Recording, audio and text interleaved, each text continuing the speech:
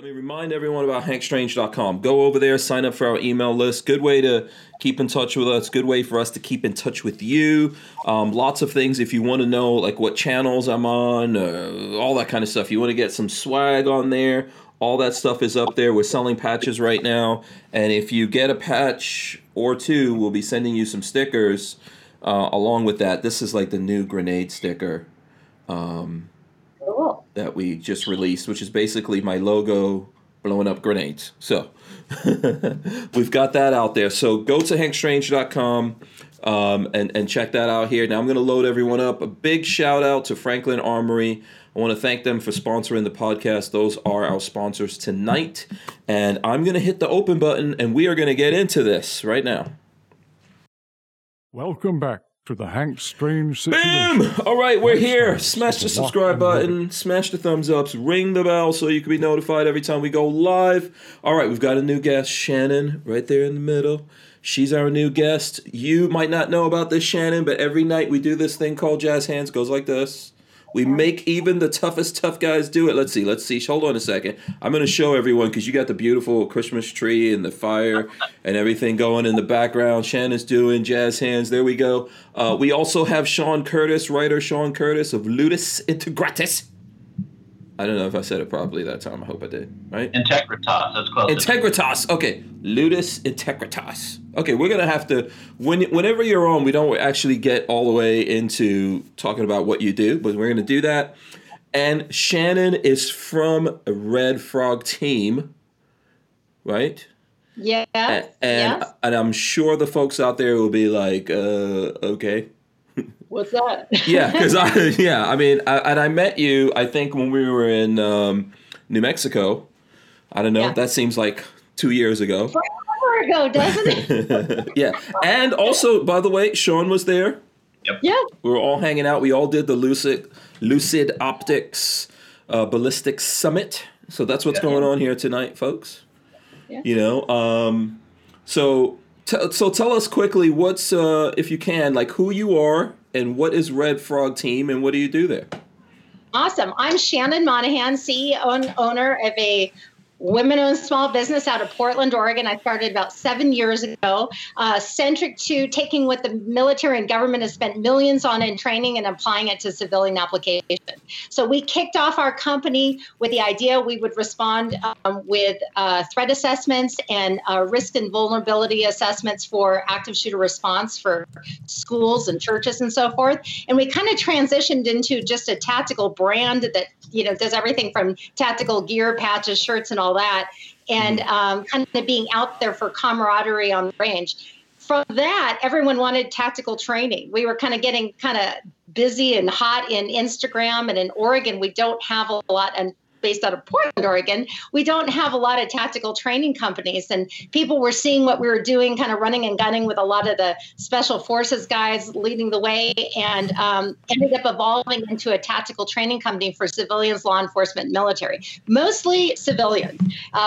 There was a need in the Oregon area for this kind of tactical training for ARs, pistols, and a little bit of, we dabbled in long range, but mostly concealed carry, drawing from a holster, kind of taking what the other companies stopped at and going to the next level. So teaching civilians how to safely draw from a holster. Everyone runs out and gets their CHL and then never quite continues on with their training. And that's just a PowerPoint. So anyway, we did that for years, and now because of COVID and all the lockdown in Oregon, I've transitioned a little bit more and gone centric to bringing information and concierging tactical training to women specifically. Okay. Women, we tend to draw in all these hardcore dudes that want the tactical, and I've been fortunate to be in the trenches of all that kind of training. And I'm a petite woman. It's not like I'm a badass, but I've been kind of running and gunning and playing with the guys, and I really want to share that information and knowledge and empower and educate the true soft targets out there, which are the women who don't want to come out and run and gun tactically. And so I really want to be that voice and that demystifying tactical training for the kind of the not so typical audience of tactical, which is women who are now engaging, especially in Oregon, with the purchase of pistols and rifles for the first time ever. And so that's kind of where Red Frog Women evolved and came out of this last year. Oh, okay. So there's regular Red Frog, excuse me. Yeah, and then there's Red Frog Women. Yeah, okay. Yeah. All right. Very cool. And I can't remember if I said this or not, but we were there at the summit, but you and Sean didn't actually get a chance to interface, should we say interface? Yeah. But so let's get Sean to do this also, since it's always crazy when you come on. So hopefully today doesn't get too crazy. I did a lot of crazy over on the main channel, but I'm sure people might want to talk about that a little bit, and we'll do it. But tell us, Sean, what do you do? Is kind of like an introduction as well to Shannon. I know you guys were talking a little bit before we started. Sure. I have 22 years in law enforcement. About 15 of that was on the road in a small sheriff's office in Southwest Colorado. And figured out that it was a beautiful place to starve to death before finally moving to the Front Range to make a little more money at a DA's office, where I'm now an investigator. The cool thing about that is it allows me to work Monday through Friday, 8 to 5, but I'm still in law enforcement, have weekends off, have a family that gets to see me regularly. I'm not on call anymore. I'm not being shot at anymore. And I get weekends and holidays off, so it's a really good deal all the way around. Because I have my weekends and my holidays off, I'm able to pick up extra work, and I started writing for Police One probably 7 years ago, and I've probably got over a couple hundred articles there now. That led to other opportunities, and I've been writing for Pew Pew Tactical, Guns.com. I wrote for Gun World magazine for a little while before they finally went under. And then I still write for American Survival Guide, which is a print magazine. Just yesterday, the Glock Annual came out. I'm sure you guys have seen that. I've written for them. This is my second year writing for them also. And more recently, I began doing YouTube videos for ARFCOM. Okay. So I'm kind of spread out all over the place a little bit. Yeah, you're doing a lot of stuff. Which is a good thing. So, we could jump anywhere in this conversation. I would like to know what the folks out there want to talk about, but specifically what you guys want to talk about too. I already see people asking this, Sean, so I'm going to go to this. Shannon, feel free to jump in if you got, let us know what you think about it. Anytime I have either police officers, former police officers. We had an ATF guy on a couple weeks ago, and I've actually been putting up those snippets on my main channel. They've kind of gone crazy. Someone always asks questions in this realm. Matt Morrison wants to know, how do you feel about all the oath breakers in New York City?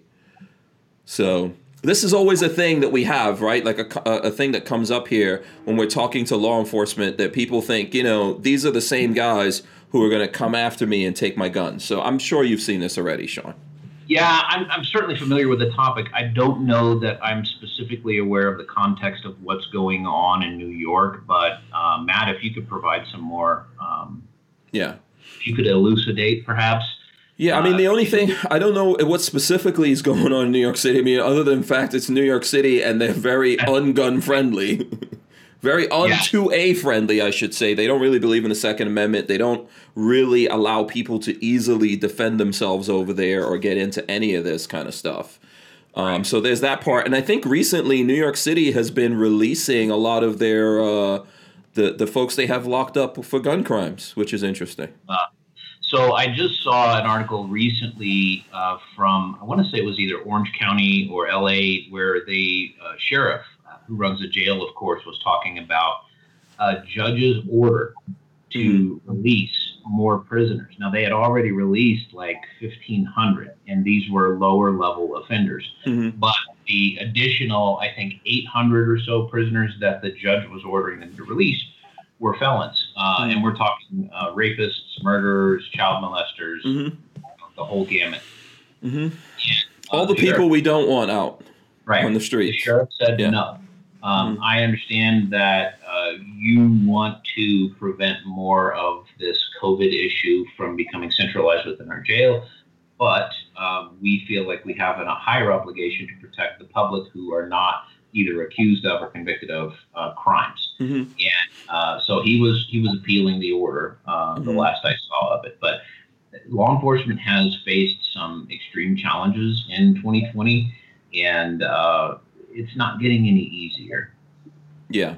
And I'm still waiting for Matt if he wants to talk about specifically. Shannon, what do you think? I think it's horrifying what's happening, and I think, like New York, Portland is literally the epicenter of that same kind of movement of not supporting what we would see as our traditional law enforcement situation, where our streets are walking around with zombies right now in Portland, Oregon. We ran through hundreds of nights. It's going on, insane months over and over of rioting with no end to it, and it's kind of horrifying. The police in Multnomah County don't have the support, and the counties that are strong, like Clackamas County, are not willing to step in and back Kate Brown, and it's continuing, and it's horrifying, and I don't see any end in sight, at least in the Portland area. Yeah, I don't know how to put it. Portland's probably in a worse position even than New York City, and I'm not trying to say New York City is awesome either, but it's small. They can really get a foothold here, and I feel like that they have the support of kind of the culture of the community of people that live around Portland. I would say people outside of Portland in the different counties, Clackamas being a very strong, where I'm from, more conservative county. They have the support of these neighborhoods. I think people just kind of don't want to look at the negative, and literally you have to drive downtown and film it like I do every month, once a month at 11 o'clock on a Tuesday, just to be like, folks, is this really our goal? Is this what our goal is? I've lived here 52 years in Portland, Oregon, and I've never seen anything like it. And I fear because Portland is small and they can get a foothold in the Portland area, the city of Portland. I feel like it's here to stay for a while. Yeah. Okay. Let's see. Okay, Matt Morrison came back in here. I don't know if you see that, Sean. He says some officers ordered food at a restaurant, and then they turn around and shut the place down and said it's the law, although no laws have been passed. Just following orders, maybe. This is just one example. Well, okay, so that's going on in New York City. Obviously, New York City's going back into shutdown, right? There's lots of places around the country going back into shutdown mode. Sure. Yeah. Without more details, that's difficult to delve into. I can tell you that law enforcement is not an island. It is part of the criminal justice system. And we don't have any teeth without the judges say so in many cases. Now, we can take certain actions. We have limited actions up to and including deadly force, given probable cause is met. But in that scenario, if a restaurant was shut down, I would have to assume that the health department was involved. And if it was shut down, then it would have to have been shut down under a health department regulation. So if you're saying that, I think New York is shutting down because of COVID shutdowns. Yeah. So I'm not sure if it's necessarily the health department. I'm not in New York City, so yeah. And obviously this is going on in lots of places, right? We're getting beauty salons are getting shut down around the country. That's why I'm over here in Bend. We're shut down in Oregon. We have been, and we will be till January 5th, I think, or 2nd. Yeah, and then there's yeah. March, you said? January 2nd, I think. January 2nd. Okay. And it's more stricter now than the original shutdown. Yeah. So, it's worse now. Yeah. I mean, with these shutdowns, they're shutting down places where people are working out. They're doing this. They're doing, they're doing all kinds of different things. And I think, and this is me trying to interpret what specifically Matt wants to get into here. I think what's happening is that lots of people in lots of places, including New York, are like, hey, You don't have the right to shut me down. People have people can make this choice to come here and do stuff, but for you to come in and then shut me down as a business, and then I'm out of business and the government's not doing anything, that can keep, especially small businesses going, right? We know obviously they kept the bigger businesses going, and people who are political friends or family or whatever going, got lots of loans. But there's all these other people out there who, as human beings, don't they have the right to say, yeah, I'm going to take this risk and go work out, go eat or whatever. But there's forced shutdowns. And the question I think that's coming from people is, and this is just going to happen, Sean, if you're a police officer, people are going to go, how can you, as a police officer, enforce stuff that's not in the Constitution? Right. Yeah, I totally accept that. I mean, I realized back in the 1990s when I started even entertaining this career that there would be a certain percentage of the population that was going to hate me as soon as I walked out the door with that badge and uniform on, irrespective of who I am as a person or the decisions that I've made or the actions that I've taken or the values that I have. So I accept that. 2020, those margins I feel like have grown, and while typically we have often seen more support from the right side of things, where people are more accustomed to law and order and appreciate the values that a stable society can provide, there's been more heat from the right side of things just based on the red flag laws. That was one of the first things that came out.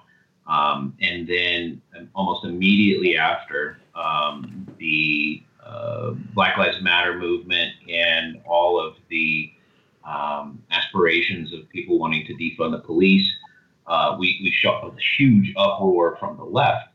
And law enforcement was almost cataclysmically caught in the middle. You have from the right also people who are very interested in a free society, who want business to be open. They understand that they have, part of our capitalist society to go out and make money to support yourself, to live that American dream. And yet here's government coming in and telling them, no, we can't do that because it's too dangerous. And there's hypocrisy. There's a lot of hypocrisy from both sides, right? I mean, you can see it almost anywhere you go. And I say this time and time again, and law enforcement ends up picking up the check. And that may not be a popular view. We're kind of caught in the middle of trying to keep a law and order society without kicking people's ass, without getting too rough, but then also trying to enforce things that are supposed to keep us safe, according to the experts, and then keeping the all-holy Constitution clearly in mind in front of all of those things. And it is a difficult balance, especially this year. I have never seen it as difficult as it is now. And when I first started in law enforcement, the Rodney King incident had just happened. So I've been exposed to a couple of decades, at least, of police interactions with society. Now, that was a nice overview of pretty much everything without answering the question. So let me delve into that a little bit. It is tough for a cop who is making $25,000 a year, who has sworn an oath to uphold the Constitution, to make a decision in the street that may or may not be considered constitutional. What we are often taught in the academy is that here are the general set of rules that you face, and here are the things that you're supposed to do, and here are the things that we've done 1,000 times, and here are the court cases that have been won or lost that uphold what you can do and what you can't do. This is mostly new territory that we're in right now, to my feeling. There haven't been a lot of cases where we've had to deal with pandemics where the health department, who has constitutionally, often in state constitutions, a great deal of authority to deal with these types of situations. And then, of course, red flag has been something that's been relatively new on the horizon, too, where we don't have a lot of constitutionally grounded yes or no. There was one case that came out of back east recently where I saw, and I'm sorry I don't have it to the top of my head, that a judge found that the red flag law that had been implemented was constitutional, in fact. And that's not going to be a popular opinion. But it's difficult for the cop standing there who did, yes, swear to uphold the Constitution to make a decision about something, whether that is constitutional or not. We can have a gut feeling, and I can guarantee you that a lot of officers don't want to enforce some of these things. Some sheriffs in particular are refusing. Mm-hmm. And that makes a lot easier for the deputies to follow along in that direction. Mm-hmm. Because if the top guy is willing to say, no, you elected me, I'm the one who you put into this office, I'm not going to do that. I don't feel like it's constitutional. Mm-hmm. And I'll give you an example. The sheriff in my county has stated that he is troubled with red flag laws, and he is very pro Second Amendment. Okay. I don't say that lightly. He is very pro Second Amendment. However, he has stated that he feels like there are scenarios where red flag might be useful. Mm-hmm. And it's difficult because a lot of folks have a 100% opinion one way or the other, and you can't have any in between. Mm-hmm. That sheriff does not feel that way. The sheriff in the next county over has said, no, that's not constitutional. I'm not doing it, and you can't make me. Take me to prison. So there's some pretty wild stances out there, and I'll just say that I won't express necessarily a personal opinion about where I stand on it, largely because I'm still an active law enforcement officer. Mm-hmm. And I am potentially held accountable for just about everything that I say, even if that's on social media, even if that's for entertainment. Mm-hmm. So I'll just tell you that what I can comfortably tell you is that it is one of the most challenging scenarios that we've ever faced. Both red flag laws and also the health department orders. The other thing that I'll tell you is my county was the first county to have a red flag law used against a police officer. And what ended up happening is a police officer who had shot and killed a young man. The case was investigated. The shooting was found to be a justified shooting. And the mother of the young man who was shot and killed put the red flag law and enacted it and filed mm-hmm. it against the officer who shot and killed her son. Yeah, I remember this because I think even this kid was basically trying to commit suicide by cop. He, from what we understand, he was potentially en route to harm someone else, and mm-hmm. he did have a knife. Mm-hmm.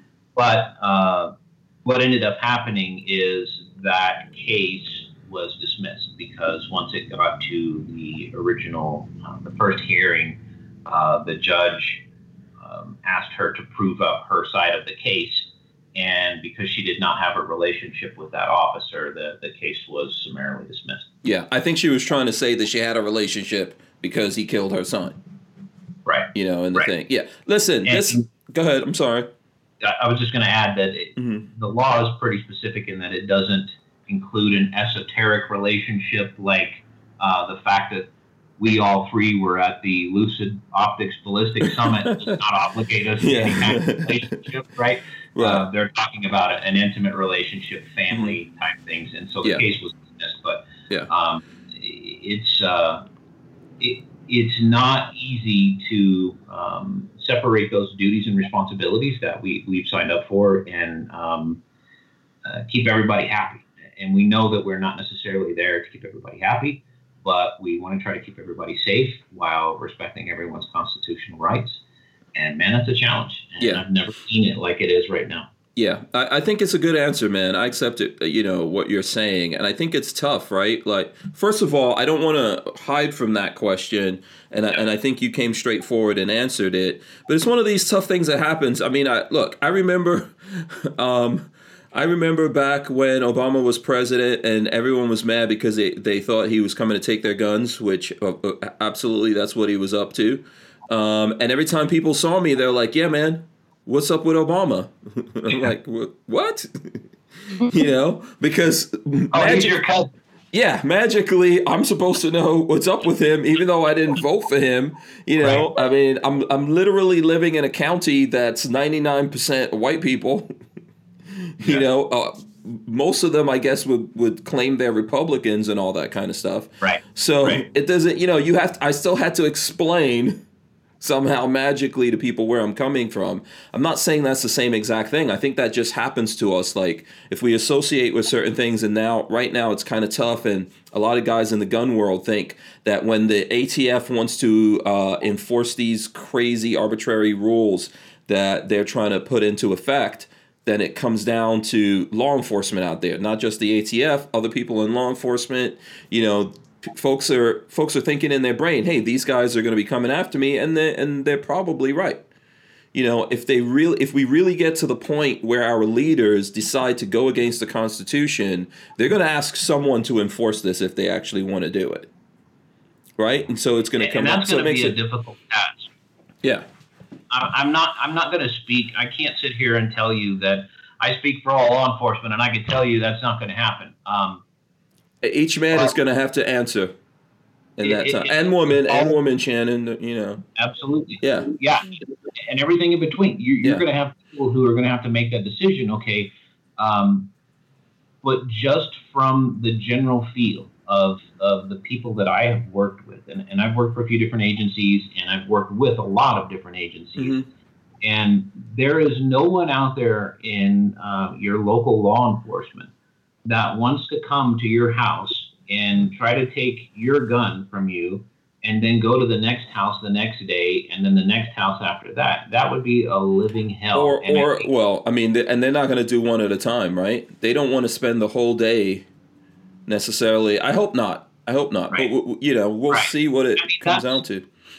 That's a level of madness that I have a hard time fathoming, just because while you're trying to do that, the average domestic violence is going to keep happening. Drunk driving is going to keep happening. The calls don't go away just because you have some brand new initiative that the ATF has cooked up. And again, I'll say this too. I think there is not a whole lot of federal law enforcement that takes place in the hands of local law enforcement. We are charged oftentimes with assisting federal agencies, but we don't charge federal crimes and prosecute federal crimes that often. It's not something that happens. They have their own system and they have their own branch of enforcement. It's not nearly as large as the collective of all of the local law enforcement agencies that you have across the United States, but they have their own system for those things. And it would be woefully undermanned or underpersoned to attempt such an undertaking, I think. Yeah, Shannon, you're being very patient, which is you're so awesome with your patience. You got to jump in here. You can jump in. Don't be nice. My brain. I was just. I'm sure there's stuff going through your mind. What do you think about all this? Just going back to holding people back with your first point about COVID and how it's affected businesses here in Oregon. All the cannabis shops were gloriously open and busy, just like Target. You go to a cannabis shop, or you're during a respiratory pandemic. In Oregon, you could go to Walmart, Target, and the cannabis shops. Can't go to church. You're going to be turned in if you have more than 6 people at Thanksgiving. Kate Brown initiated that, to turn in your neighbor and call the police. That's another thing. Oh, I think the liquor stores were open too, right? I don't know if that happened there. Okay. But again, the cannabis strikes me as odd since this is a respiratory pandemic, but that you can smoke all the pot you want and hookah up, get your bong out, all that. It's all okay. You can also lay on the Burnside Bridge face down in a mob, during August. And she was praised for that, for laying on the bridge face down in swarms of hundreds of people, protesting. And but if you went to church, you were, spreading the virus. Mm-hmm. So just to go back to the initial point of, the extremism of Portland. And then as it relates to, turning people in and the use of the time of the police, literally at Thanksgiving, she was telling neighbors to call in neighbors if you had more than 6 people at your gathering. Mm-hmm. It's insanity. Anyway, that was just a little 2 cents on. No, I think, you know what? I think that's the kind of crazy stuff that we're dealing with. And when people see it out there, because, it's not that I want to keep this going, but we have to think about this. Who do people go to? Who do people go to? Who works for the people? This is the whole thing about the Second Amendment. I mean, the answer to that is ultimately we all work for ourselves. We all have to defend ourselves. That's the bottom line. It's scary if you really, when the rubber meets the road and you actually have to do it, it's kind of scary. But people are thinking, who is it? Because I'm electing people and they're giving up my rights. And then in my city where I live, we're employing police officers, let's say, and they're just doing what these guys say to do. And it's clearly there's just such wrong things going on. I saw during the lockdown, there were people who went to church and they stayed in their car. And the preacher was outside, and the cops showed up, and they were like, we're ticketing everyone, right?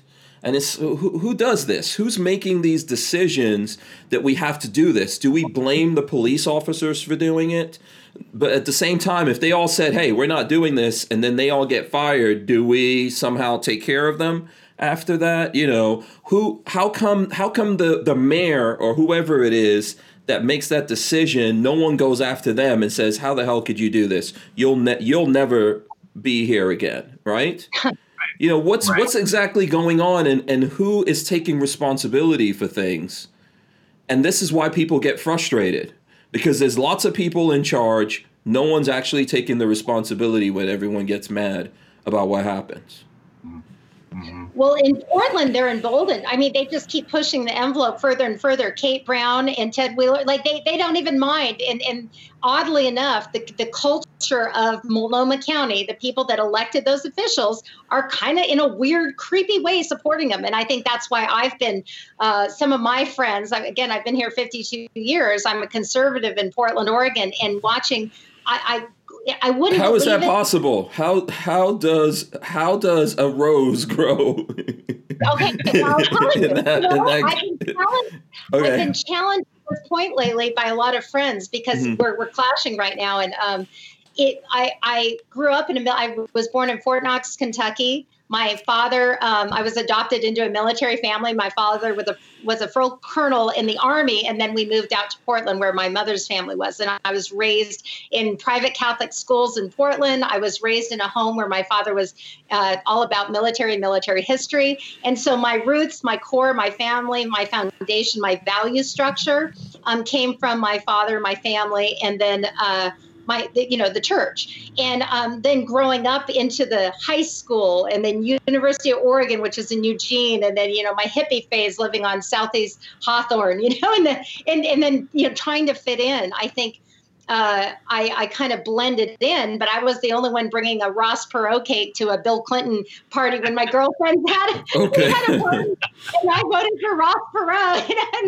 and then I'm the one always voting for the Republican. Everyone's like, "What are you doing, Shannon? You act like this, fun liberal, whatever Portland girl." But the truth is, my core values came from my family and my father, and I feel like they're. Having started the gun company or the tactical training company 7 years ago, I found my people again, and in Oregon, and they hide. We hide here in Portland because we want to fit in and we want our friends to love us that we've known for 30 years. And I will tell you what, this year has brought, when I first voted for Trump and I publicly announced that, back when he first came down the escalator, people thought I was out of my mind.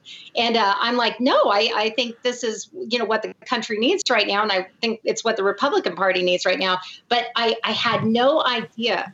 I had no idea that, and I speak up in a very non-divisive way. And I just, my little Trump thing, I'm conservative, but I don't judge. I'm very, and I have my gun thing, and everybody's just, they've disowned me, and they can't believe it. I'm atrocious, and I'm just like, I'm still me. I'm just speaking up a little bit. And I think conservative women have a very hard time being, speaking up. I think we like to be polite. I think we're sophisticated in our rhetoric, and we don't mean to cause conflict, and we just listen and we don't judge. But I think it is a period of time right now, at least for me in Oregon, where I felt the need to empower others to be okay, voicing their concerns. Let's just start with voicing our concerns, not judging, but let's acknowledge there is a huge problem in Portland, Oregon. And so long, people are just like, oh my gosh. Yeah, and then to have Trump pointed out, it's like, come on, lady, come on. And women especially have a voice, because we don't tend to want to be divisive. We don't need to go down there and, pound our fists. But talking about these subjects, I think is so critical for the conservative female voice during this phase, because I've really been bullied. The last 4 years, I've been bullied terribly, and I just take it. And now I'm kind of like, you know what, crazy friends, some of these things they're so out of control here. I must speak. I will speak respectfully. I will not be divisive. I will educate and empower women who are seeking knowledge on firearms and training. I will speak on human trafficking. I will speak on the defunding of the police and support our law enforcement, that I am personally friends with all of them, and a lot of them in Portland, Multnomah County, and Clackamas. And I think we need to talk about these things, and women really need to talk about these things that are uncomfortable. The duty to protect. Okay, we need to protect ourselves. There is no Superman. There's no Navy SEAL when you call 911, especially in Multnomah County right now, because it's Lord of the Flies in Portland. Well, in mob rule, being nice gets you nowhere. Unfortunately, I understand where you're coming from, but at the end of the day, I think we need to identify what situation we're in. You know what I'm saying? And I think if you're in mob rule, like what's happening in lots of places in Portland, right? Most of it, I guess, at this point, right? You know better than I do. If you're trying to be nice, that doesn't work. And I get that people want to be nice about what they're doing, right? And no one wants to be the bad guy, but it's not going to work if the other side is not being nice, and then there's more of them than you. Exactly. And interestingly enough, in the defunding of the police in Multnomah County, even the people that are anti, they want to defund the police, called me, and they're like, but I need, they were acknowledging, well, I guess I need to get firearms training. So these people that were anti-gun a little while ago are now buying tactical firearms. And I'm talking about left, right, whatever, mostly left in Portland. They're buying tactical firearms. They're acknowledging, yes, we want to defund the police. So we recognize we need to actually get trained. And so it's kind of an interesting, it's just a lot of conversations going on all of a sudden. We need to figure out what we want in the world. I think this is one of the crazy, I think one of the problems that happens in America, because it's America, people think it can't devolve to a third world country real fast. Oh, it's happening. And you don't actually realize it until you're in the situation where it's devolving to what you would. Huh? Boiling a frog. Analogy. But people need to figure out what they want. Go ahead. I think a lot of people have seen it. In Portland was one of the greatest examples. And it wasn't just the pandemic. It wasn't just the looming threat of a potential Democratic president coming into term. It was a combination of a lot of things that people saw, and they realized that law enforcement was overly engaged and potentially would prioritize a situation where they're fighting with people at a protest over what might be happening at your home right now. Mm-hmm. And that was alarming. That's always been the reality. You are always your first responder. Mm-hmm. But, man, that has driven the gun sales, I think, almost more than anything, just because of the simple fact that those people on the other side, like you're talking about, Shannon, are the ones who are helping drive those sales right now. I think sometimes we need, in certain parts of America, to go back to Wild Wild West rules, even if it's just temporary. I think at some point we need someone in America that can say, I now declare this the Wild Wild West zone. Everyone has to fight it out. Whoever wins this battle is running things. What about the purge, Hank? The purge. I'm not seriously calling for that, but it seems like, how are we actually going to settle things? Because look, what you guys are saying is true. We need to decide where we're at, right? We can't be schizophrenic about this. I think, like, when it comes to what we even started talking about and what we're talking about now, I'm in the middle. Ultimately, I want to take care of my family. That's what matters to me, right? My family, myself, my friends, the people around me. I want to take care of them. I don't want them to. I don't want them to get destroyed, right? And this is what I'm thinking about. And if I've got to defend those people in that moment, in order to do that, I'm going to do it. Now, when we start spreading it out, we all decide, like, the job of a police officer, we created that. Yep. We created this thing. And then somehow we feel like we don't have control over it because it's gotten away from us. But we create this thing. We ask these people to do this job. And then at the same time, we're getting frustrated when they're either not doing the job or when they're overdoing the job. I have something to say about that. So, like I said, when we started the company, it was regarding active shooter response training. So here they wanted, then we as soon as we have a shooting like Newtown, Orlando, Dallas, here in was it Umpqua, I think. When you have these active shooters happening, everyone is like, "Oh my gosh, up in arms! What can we do? What can we do?" Well, at the end of the day, if they really understood the training schedule of a law enforcement officer and how it's not that of a Navy SEAL or a Special Forces Green Beret or, someone in the world of GRS. It's not that constant training. There's only a few guys. If you take a percentage out of the police departments, there's only a few guys that are going to have even like the understanding that Sean has, for example. It's not everyone that's going to be trained up to that level.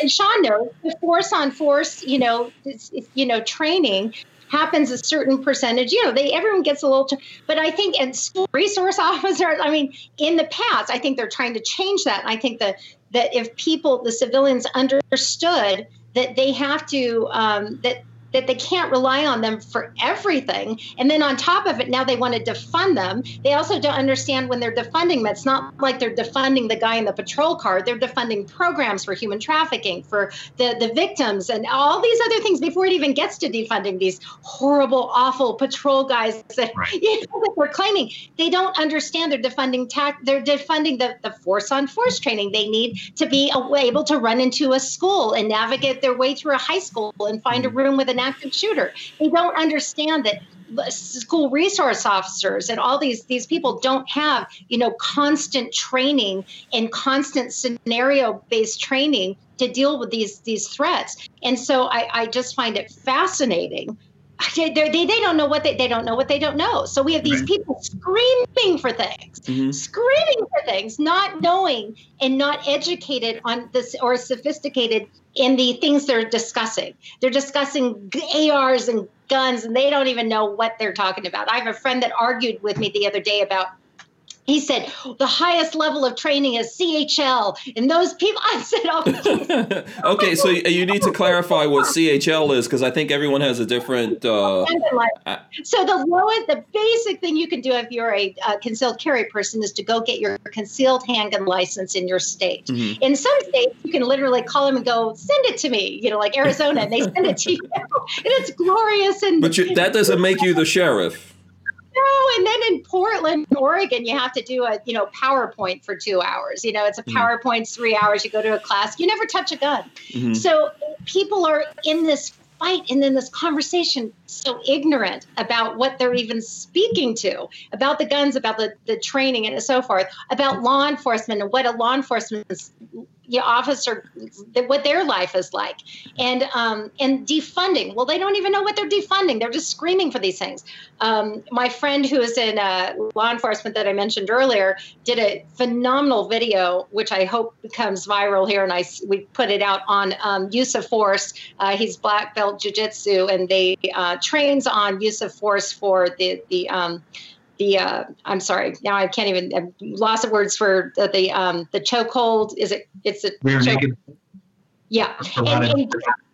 Yes. And they go through a dissection on this video that's very, very well done with several other Clackamas County people and dissect that. And it's not a video that takes too much of a position. It's just educating people on what happens step by step by step by step, and the situation that a law enforcement officer is in when they have to make that use of force decision.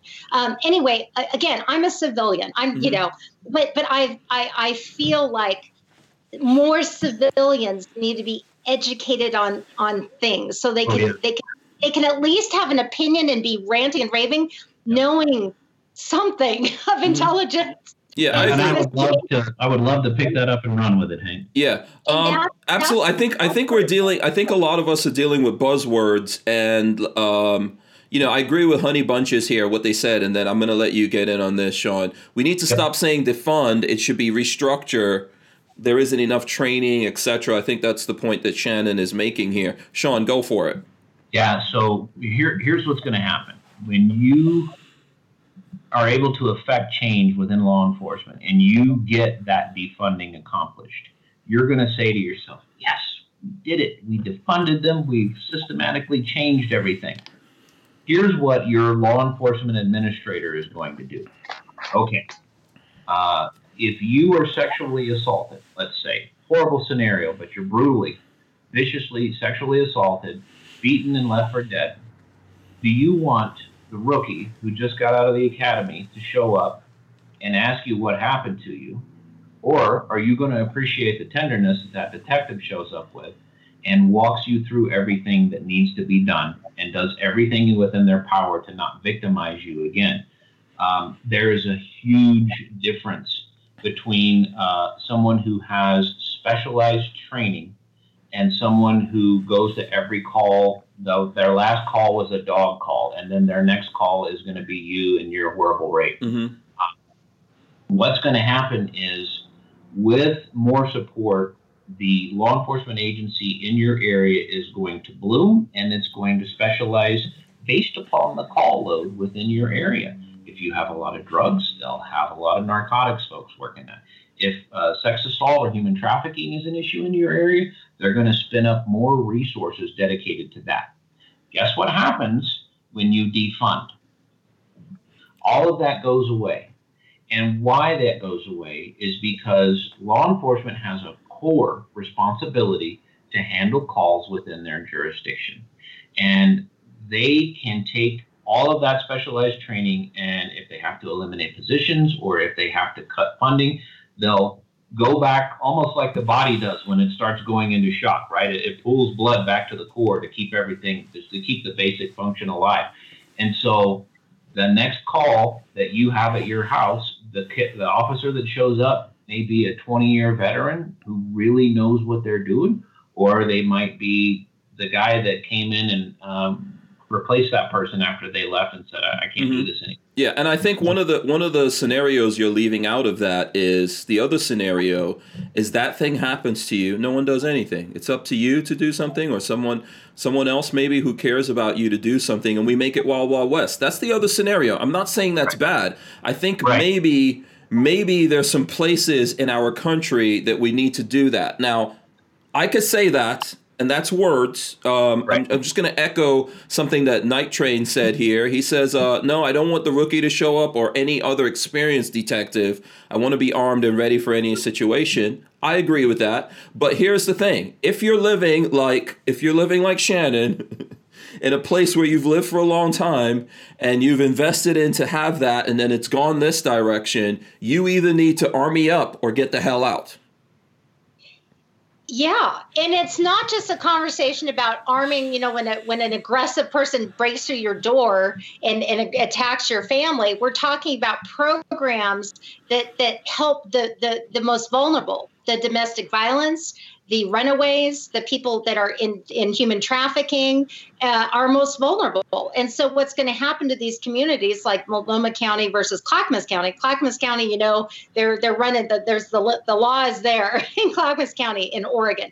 In right downtown, right across the street in Multnomah County in Portland, Oregon, it's Lord of the Flies, it's lawlessness. So what's going to happen to these communities is people are going to, pick up their kids and go to the community that has, law and order. Or you're right, you're going to have to defend yourself. And I mean, defending your home is one thing, but all these other programs to protect the most vulnerable, that's where the hypocrisy with the Portland people saying what they're saying. They're the people who are the most worried about some of these programs, but they don't even understand they're defunding. So I'm like, You don't even know what you're doing.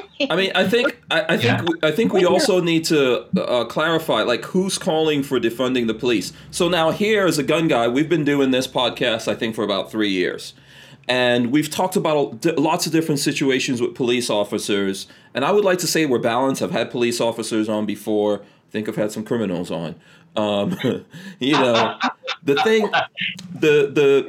big thing to me that we've always talked about is that cops need to be better vetted, right? Everyone shouldn't be in that position. Everyone, is not meant to be in that position. You can't necessarily have police officers out there just based on, okay, we need to have this many women, this many men, these amount of people need to be black, these people need to be, whatever, we can't do it like that. We need to vet people, train them, pay them better, and continue that training. I don't think I've ever said like, hey, let's just get rid of everyone. Maybe we need to, in certain places, have a lot less police officers that are better vetted, better trained, and better paid, right? Sure. That's what we've said. That's what we've kind of said on the gun side. And I think the people who are calling for completely like defunding the police are the folks on the other side that even we were making fun of them here on this side, saying, okay, you guys want to defund the police, but you also want to get rid of guns at the same time? How does that work?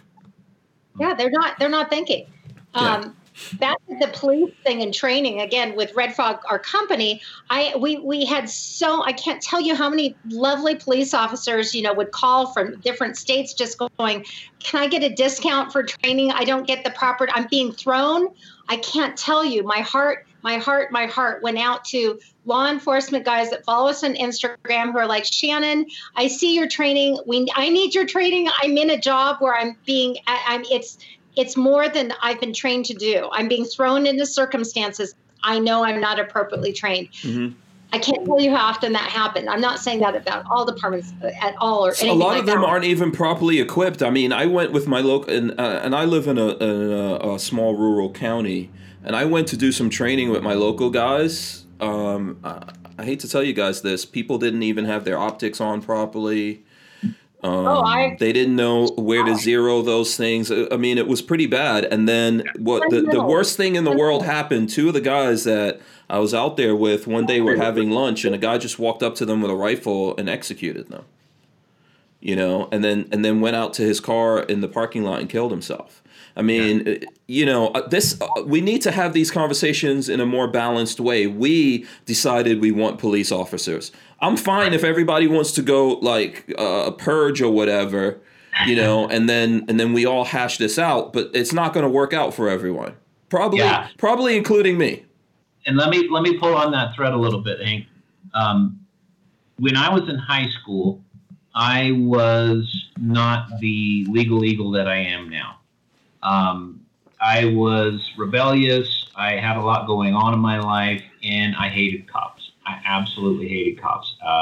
I'm not embarrassed to say it. At the time, that's how I felt. It was really powerful feeling. But what ended up happening was a strange thing. I started working in search and rescue as a volunteer, and I really enjoyed that. I really enjoyed the core of helping people.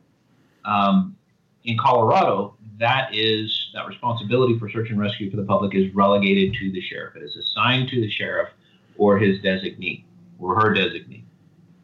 And the next thing I knew, I was looking at the reserve program, and I had long hair in those days, long gone now, but I cut my hair, I put on that uniform, and I started doing ride-alongs as a reserve deputy. And an amazing transformation happened. I started going from that kid who was maybe not an outright criminal, but a ne'er-do-well who was not happy with the cops because of things that had happened to my friends, to seeing the other side of things. And within that, we begin to develop the empathy. When you walk a mile in somebody else's shoes, some people will say jackboots. Sure. Yeah, there are cases where police have made mistakes. Absolutely, it happens all the time. It's a messy job. It's a difficult job. But the idea that I'm trying to express here is that most people don't know how messy it is or how difficult it is. And I would just encourage folks, before they get so wrapped around the axle with defunding or with doing whatever they think needs to happen in law enforcement, to go out and do a few ride-alongs. Get involved with your local law enforcement. Sir Robert Peel from England, a long time ago, developed his 9 Peelian principles. And one of those is that law enforcement is society, right? Society creates law enforcement, and we delegate people within society to become that. And we cannot do the things that we do within our job without the approval of the public. And we're at a terrible impasse right now, because I feel like there's a lot of folks who don't understand the job. Mm-hmm. They don't understand just how bad folks are out there and the things that they're doing to each other. And it's kind of conveniently tucked away, right? Mm-hmm. Because we don't want to hear about broken babies, and we don't want to hear about elderly rape and horrible things that happen on a daily basis. But we don't spend the time, we don't invest to go in and find out, here's what they're going through on a daily basis. Mm-hmm. This is what the officer's facing. They get 20 hours a year of annual training. Now spread that across use of force for arrest control or self-defense, driving, which is a critical liability skill, and firearms, which is your least utilized but most important skill. 20 hours is nothing, right? Yeah. How much time is spent on figuring out how to fill out the paperwork properly? It's usually part of the academy, and then once you go through your FTO program, each agency has a little difference that they use. But the training and the core critical skills that we have, follow up on case law. I mean, things like that are so important, but people are trying to strangle the life out of law enforcement as opposed to actually examining it, like Shannon said, and figuring out, let's really take an honest look at this. Let's understand it before we disassemble. Yeah, get in there. If you want to change it, you have to get in there and know what you're trying to change, right? I mean, one of the first things in management, I remember my dad taught this to me a long time ago. He said, if you're taking over someplace, you never go in there and start giving orders. No. You have to go in and observe and figure out what orders are you giving exactly. Go, Shannon. I know you have a point here. Oh, I was going to say, where in Colorado are you, Sean? I'm in Fort Collins. Oh, okay. All right. We've trained down in Montrose and Array, and there's a lot of small, offices that don't get the training. They don't have the budgets. Right. People don't understand this. Mm-hmm. Portland SWAT or Clackamas SWAT, they have big budgets, but there's all these small places that actually don't even have the budgets within their annual training to even. Oh, it's horrifying. The Justice statistics indicate that the majority of law enforcement agencies in the United States are like 10 officers and under. Yes. And that's crazy. You mentioned Uray. I worked in Silverton for a year. And again, we talk about starving to death, right? So very little training, very little access to training, because geographically everything is happening on the other side of the state. So these are some of the challenges that are out there. And to my way of thinking, law enforcement needs more training. More training. We We need standards. We need to have more training, and we need to get clear about what that needs to be. You don't have a lot of standards within states, and sometimes they vary from state to state. Yes. So I don't know that a generalized code could fix everything in the nation, but I feel like there needs to be better leadership, and there needs to be a real emphasis on training. Yeah, let me. Ray, just to point out to Ray, again, now, and some of these small towns have an influx of like 18,000 people for, events and all this stuff, and they're completely overwhelmed. There's 6 guys. They haven't done force on force or room clearing or 1-2 man. And then on the days where we would train, and I'm not going to say which states or what departments or whatever, some of the people couldn't even come to the training because someone had to be out working the streets. So they're missing the training. The podcast I'm about to launch up in Portland, actually with some of the producers of Gold Rush, is going to touch on this. I want to make impalpable conversation, concierge information to women, because women are interested in this too. I want them to understand these challenges rather than me saying, stop saying defund the police. I really want to bring perspective to people on exactly this point, how they're not Superman. They're not given every tool that they could possibly have. Some of these departments are, and all the more reason a woman or a teacher or a Bible school teacher should be somewhat proficient in some kind of threat reaction plan. Yeah. Listen, I don't want to make this, and I'm not trying to get away from the subject at all. Definitely trying to hit it because that's why I'm here to talk about things people want to talk about. But I am going to try to switch a little bit because we already went through an hour. So, yeah, I was telling these guys before we started, I don't think we're going to have a problem figuring out what we want to talk about. It's sometimes really, really random.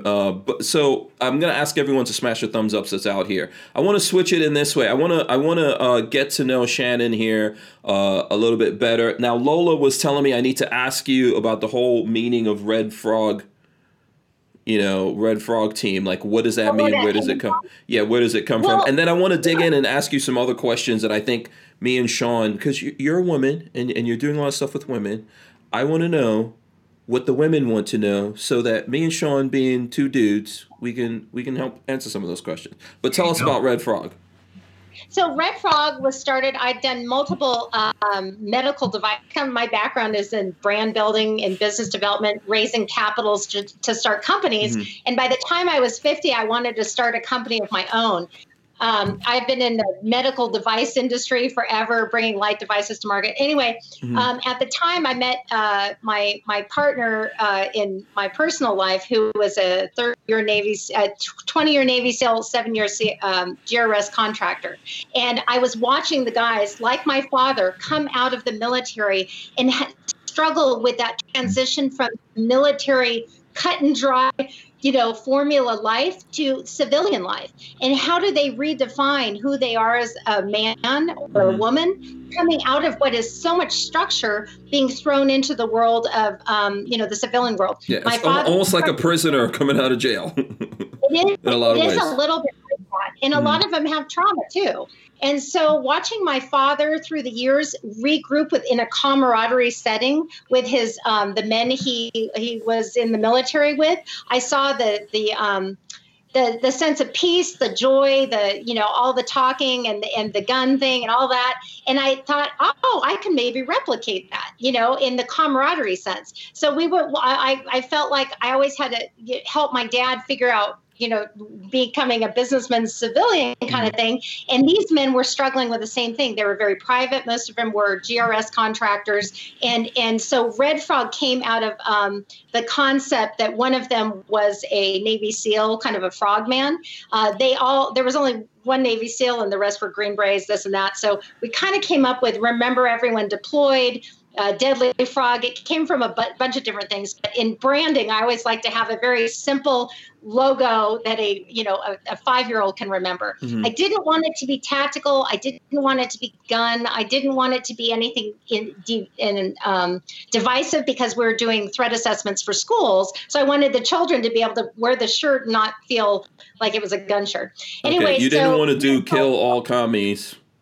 Yeah, we couldn't do that. We couldn't have the big rifle thing. And so I wanted it to be a brand that that wasn't aggressive, but was also strong. So that's where Red Frog came. It's, again, it kind of evolved into different things, from a threat assessments to just cool tactical gear, gear apparel and tactical training, to what it's evolved to now, more so during lockdown. I had to take it back a notch. We had men's classes running. We'll shut down Oregon. I had to cancel classes. It's been awful. But women are so, okay, you want to know what women want to know? Well, what happens with women is they need to, men will show up with a rifle class. They've shot millions of rounds downrange, and they're not, they've never taken a single class, but they've already bought the gun, bought the gear, spent $11,000. They've got ARs, they got pistols, never taken a drawing from a holster class in their life. And they're incredibly dangerous. Women, however, they want to do everything before they touch the gun. So what happens is, like a kid going out to play in the snow, where the mother puts all that snow coat on them and all this stuff. They go out there and they don't feel confident. That's what a man does to a woman. I'll tell you what not to do. How about that?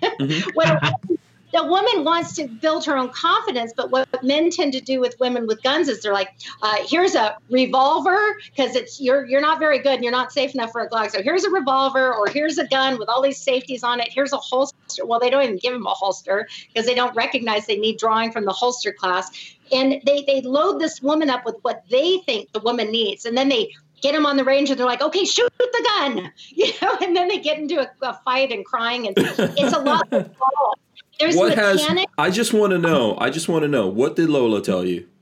Did Lola tell you some stuff about me?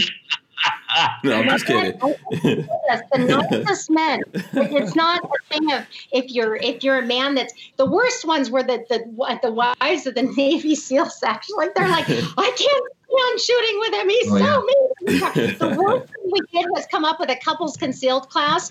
I've never seen more danger on a range than with couples concealed. The men and the women crying, I'm telling you what. From that point on, I'm like, I have to have my own world for women, because women want to feel confident and empowered. And there's this weird dynamic that goes on with a man and a woman when the man tries to give her a gun or tell her what to do with a gun, and she shuts down. She's already scared. Anyway, so this last year during COVID, what I decided to do is do Zoom calls with women. So I could gear them up and teach them everything they need to know before they even get a gun or get to the range, because they want so much information. They want to feel confident in themselves. But what happens is they'll show up for a class with the totally wrong setup that their husband bought for them. Or they'll show up for a 300-round tactical drawing from the holster class with a revolver. And I'm like, okay, because the husband told him and I'm like, okay, you can have a revolver, but here's my Glock 43 or Glock 19. Let's do this. And then by the end of they're like, why did he buy me a revolver? Or why did he buy me this gun with all these safeties on it? I'm like, yeah, exactly. I think my goal is to get the woman before the husband tells her, or the guy at the gun store. Talk about patronizing. There's nothing worse than walking into a gun store for a woman. Nothing worse, because the guy behind the counter is like, listen, honey, I used to hand out my flyers for our classes all around Portland, and then I'd wait for the manager or whatever, and the guy would try and sell me a gun. And he's like, it was always like a little pink revolver, a little this or that. And you don't need this. And then I'd show him my flyer, and he'd be like, oh. I'm like, yeah. And it's just men need to know that women need to build their confidence first. And sometimes that's giving them information before they even touch the gun. So what I've effectively been able to do this year during COVID without being able to run classes is reach out to that woman. I'm starting my podcast platform to reach out to women, to give them the information so they can go buy the gun, so they know they're geared up, so they can feel confident in their process of getting to know. I want to concierge them into the world with a direct relationship with me and other women who can empower them. Unfortunately, it's just a weird thing. Women just have a hard time learning from their loved one because they're a little sensitive about the gun already, and then they're sensitive about you and pleasing you, or making you happy, or being as good as you, whatever it is. And it's a tricky formula. So Red Frog Women, Shannon Monahan, specifically Shannon Monahan podcast, I'm going to really make it a conversation about how to empower them and then show off to their husband once they know what they're doing. Bring the husband out. Teach the husband how to have the fingers straight. Absolutely. There's a couple of things in here. I don't know if we can maybe, because I think you like took it off center, if you could center. So when I go to like three people, there, boom, perfect. Okay. So one of the things I could say is, have you ever seen, typically, this is not every guy, but if a guy is trying to teach a girl, or if a man is trying to teach a woman, or a husband is trying to teach a wife how to drive, this is a thing that should not happen. You can't help it. This is a thing that should not happen, but it comes from a place. I think it comes from a point of view of love, and I think that even with Lola and I, now everyone's different, right? We've started this whole thing by saying everyone's different. I think everyone works differently. I don't believe like a woman should have a revolver or anything like that. But I know as a guy, a lot of times, if you love your wife and you're thinking like she's going to be in a situation without me under stress, how is she going to react to that? Now, the way that guys teach each other stuff, or the way that it works in the male hierarchy, is completely different in how it works in the female hierarchy. And that's why a long time ago they used to do school with the boys over here and the girls over here, right? So a lot of times when I hear, like I've had other people on that say, with women, it's better to have women training women, because you don't want to scare that person away and just make it so stressful that they don't do it. Yeah, that happens a lot. Yeah, I've been a law enforcement firearms instructor for about 5 years now, and Honey Bunches says that Sean Curtis is an amazing instructor, and then there's Love Eyes. So now I'm sensing. There may be a connection there. Yeah. Complete giveaway. But I have trained several people. I've also taught in the local academies, and consistently working with women is different. But the things that I have found is they are less full of machismo. They're less full of that, I already know what to do. Women will listen to you. They will ingest what you're telling them, and then they do it. And that's amazing, because you will tell a woman, no, hold it like this. And then you won't see them a few seconds later going back to that silly grip that they were doing later. I've worked with Karen in Shoot Like a Girl, and the gals over at A Girl with a Girl and a Gun. And I'm always happy to see firearms instructions specifically tailored for women. When my wife and I went to, we were shot this year, and we stopped in the trailer, Shoot Like a Girl. And my wife, who I have taught, and I feel like I'm fairly evolved with being able to teach women without any yelling or crying or dramatics or anything like that. Like, just present the information and get them confident in it, and have them do it with more repetition. She went with this one instructor that was there, and the lady was telling her things that I could never have fathomed, just because I'm not that height. I don't have that body type. I don't think like that. And so it was extremely valuable. And I started to learn more just watching her instruct my wife. So Shannon, that's awesome. I think that's great. Yeah. We ran into trouble with the Red Frog classes that were very, they're hardcore, they're tactically centric. I personally love them, but I grew up in it kind of, with the company. But women have a story. Women are talkers, and they want to share with why they're there. They either were attacked, they have a fear. So there's a little bit of emotion going into why they're even showing up. Right. Men don't talk. Men are all about like puffed up. They're just like, get out there and, be competitive. And women are in a more vulnerable place when they step into that gun world. So I'm really excited to be able to take the exact same resources and strategies I've used for just the men's training and apply it to the women, with tapering it with changes, obviously. Yeah. But offering that same, the services and products. I think there's certain things that we get into as men that are good things, but not necessarily monolithic. We shouldn't do it everywhere. Lola gets mad at me when I shout at her sons, but this is my philosophy. You need to get used to people shouting at you. Now should that go on all the time? No, I mean probably there's not. A place for it. And one of my favorite examples is like I have taught people who have looked at me and seriously asked, what is a muzzle? Okay? And that's okay. We can't denigrate people for ignorance. No. They're there to learn. It's your job to instruct them. So be that instructor. Don't be downcast. Don't be cocky and act like, well, you don't know anything, so why am I going to help? No, you're there to inform them. My buddy Emery, love him to death. He has taught me classes. He is a former special forces for the Israeli Defense Force. He is a hard dude, and he is a badass. And I remember a room clearing training that we were doing with him a couple years ago. And my elbow started to creep out as I was cornering. He punched me in the elbow. Okay. Now, that's not a technique that I would recommend for a lot of settings. Right. But it didn't work for me. He did it 3 times, and then my elbow was stuck to my side, and it wasn't going to get shot off or chicken winging, right? Yeah. Like laying prone and having your ankles down. Yeah. Kind of thing. Well, and for a good instructor, male or female, and I've had horrible female instructors, and I could go on about that too. So it's not about, male or female. It really is about the ability to build confidence in a person. It's ability to check your ego at the door and be there for the person, not your ego or not who you are and your whole resume. It's like, are you there to empower and educate this person so they walk away confident and proficient versus scared and clueless?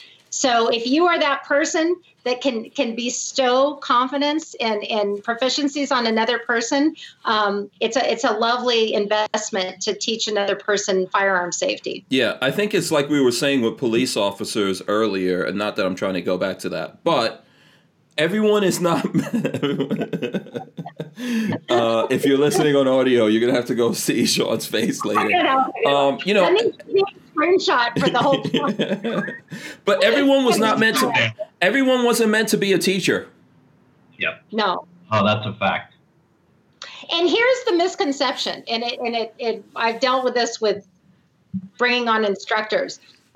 The public's perception, especially men, is the more badass they are, and more this and that, the more they're going to be a great instructor. Now, the truth is, absolutely, they have tremendous scenarios to share, scenario stories they've actually been in and this and that. But sometimes very good instructors may not necessarily be the ones with the craziest resumes in combat.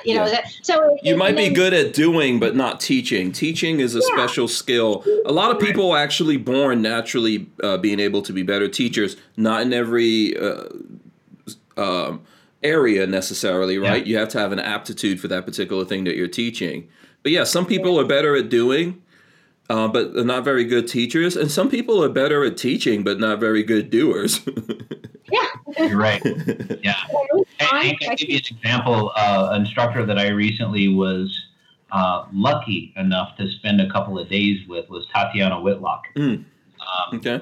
Tatiana is about that big. But she is amazing. And for me to check my ego, which, life has kicked the hell out of me a couple of times. And so it has helped me to learn that lesson. I went into the class with an open mind, and what I learned from her was outstanding.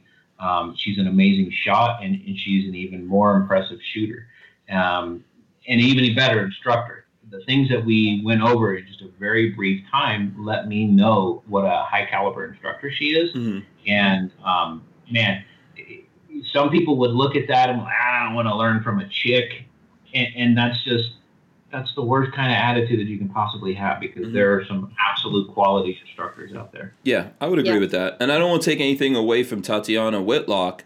However, I think that smaller people are often better shooters, fighters, lots of different things from me. Because, I mean, sometimes when you're a bigger person, you're a bigger target. You don't actually have to fight for your life too often. I had a gym coach that told me one time when I was in grade school. He said, Sean, because I was having a lot of problems because I was the tallest guy in the class. So mm-hmm. I was ended up getting in fights because I was the big guy. Mm-hmm. And the gym coach told me, he said, Sean, little guys are twice as mean as big guys, because if big guys were as mean as little guys, there wouldn't be any little guys left. Mm-hmm. That was his philosophy. Yeah, you got to look out for the small people. But then also, like in a lot of situations, smaller target, all that kind of stuff. So, don't ever judge a book by its cover. All right, what were you gonna say, Shannon? Sorry. Oh no, I couldn't see Sean. I lost the little screen. I didn't know that was my. Oh, okay. He's still there. Still there.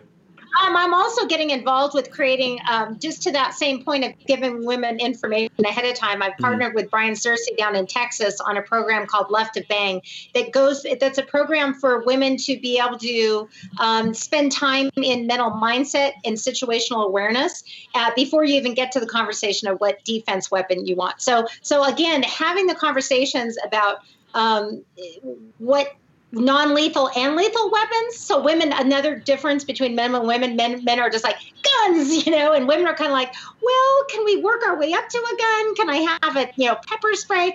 And the truth is there are gun-free zone environments where you're a soft target, whether that be a church, school, or a home with small children that you're not ready to bring in a firearm to. So another program I'm involved in, and that'll be a part of the series off my podcast, is a series of training videos for women, bringing situational awareness, critical thinking, and helping them to get to a point where they can decide what it is they actually do want for a threat action plan and what kind of defense or they want, whether it's lethal or not. Anyway, lots of women are all different. Book too, by the way. Say that again. Left of Bang is an amazing book too, by the way. It's exact same concept of we often invest a lot of time in hard skills like punching, kicking, jiu-jitsu, shooting, but so often if we just paid attention to the world around us and learned to read that baseline and aberrations from baseline, we could avoid conflicts altogether. Exactly. And I know you know that because you're a detective. So you sit and watch how people just walk around clueless. Oh, yeah. They're in a bubble going out to their car when, everyone's on their phone. They're not situational aware. So much could be avoided. And again, you asked me what the difference is with men and women. I feel like women, there's many are so scared of guns. It's like, okay, well, let's just backpedal. Let's get the conversation going earlier. So again, I'm going to be doing this, it's a different human. Women just think a little differently and need more information. Yeah, I think that a lot of people. I know my dad always said it to me this way. Women are not just differently shaped men. No. But sometimes we tend to think like that. Yeah. Yeah. Men do. Yeah. Probably the women know we're totally different creatures. Oh, you're different already. Yeah. Well, we love you. We can't live without you. I mean, that's what I say to that is, if women are goddesses, why are they coming down and messing around with just the regular dudes, the savages? Like, why? If you're watching, if you watch Wonder Woman and you see all the awesome Amazonian babes over there and there's no dudes, okay, that That seems really great in a movie. The Savage is different. Yeah, but the guy who would get no dates in regular society would basically be the king of that situation. Right. I promise you, in a very short period of time. I want to shout out John Crump. I see him in the chat. Shout out to John. I know we were doing a bunch of stuff before.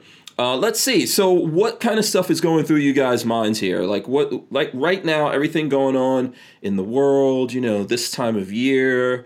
I see Shannon's got her nice Christmas tree and everything going on back there.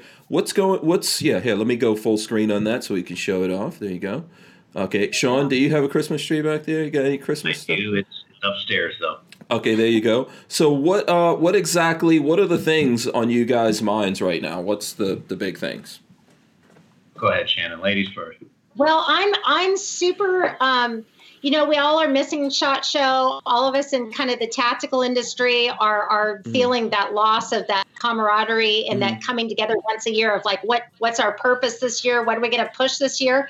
And I feel like a lot of people, just like everyone else in business, they're having to pivot and change and repurpose themselves in this crazy, weird new world. Yeah. Tactical is no different. Now, the weird thing about tactical, though, is I hate to say it, it's negative how it came to us, but we just had the biggest PR campaign an industry could ever have with meaning that all of a sudden everybody's like tactical. It used to be reserved for law enforcement, military with SHOT Show. And now all of a sudden you've got, Joanne down the street going, Shannon, how do I use this AR? My husband just bought me a Glock. Where's the school for that? And I'm like, oh my God. So you've got the average person, not even a conservative, left or right. I don't care. It is not a left or right conversation. It is everybody. And because I'm in Portland, and the one thing I learned being in Portland, running classes out of Tri-Cam Gun Club, left love their guns as much as the right. And so you have all these people jumping to 2021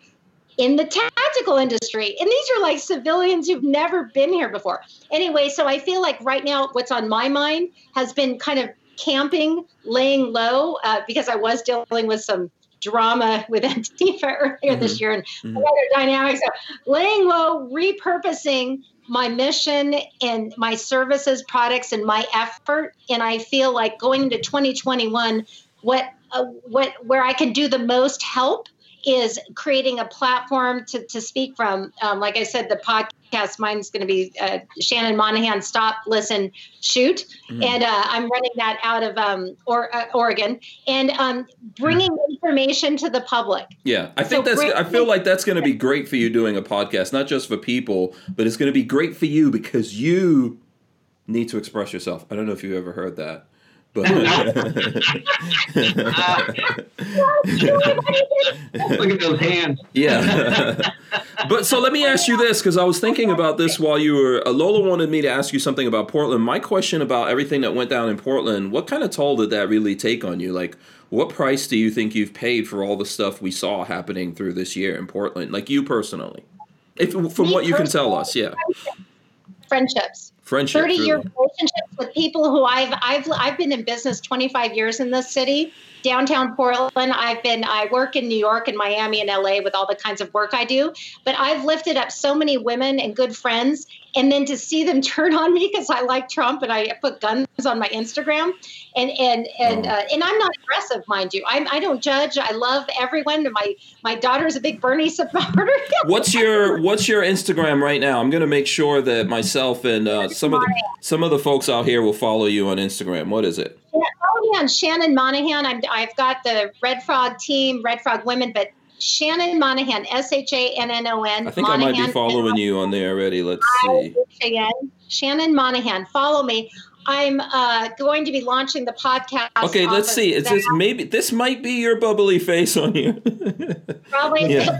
When you go, yeah. So do you want all these people following you? I don't know if you want all these people. Because if you see me blowing off a buffalo, that was me yesterday. Yeah, that's what I. Wait, hold on a second. Okay, that means actually blowing off with an air hose, people, before everyone gets crazy.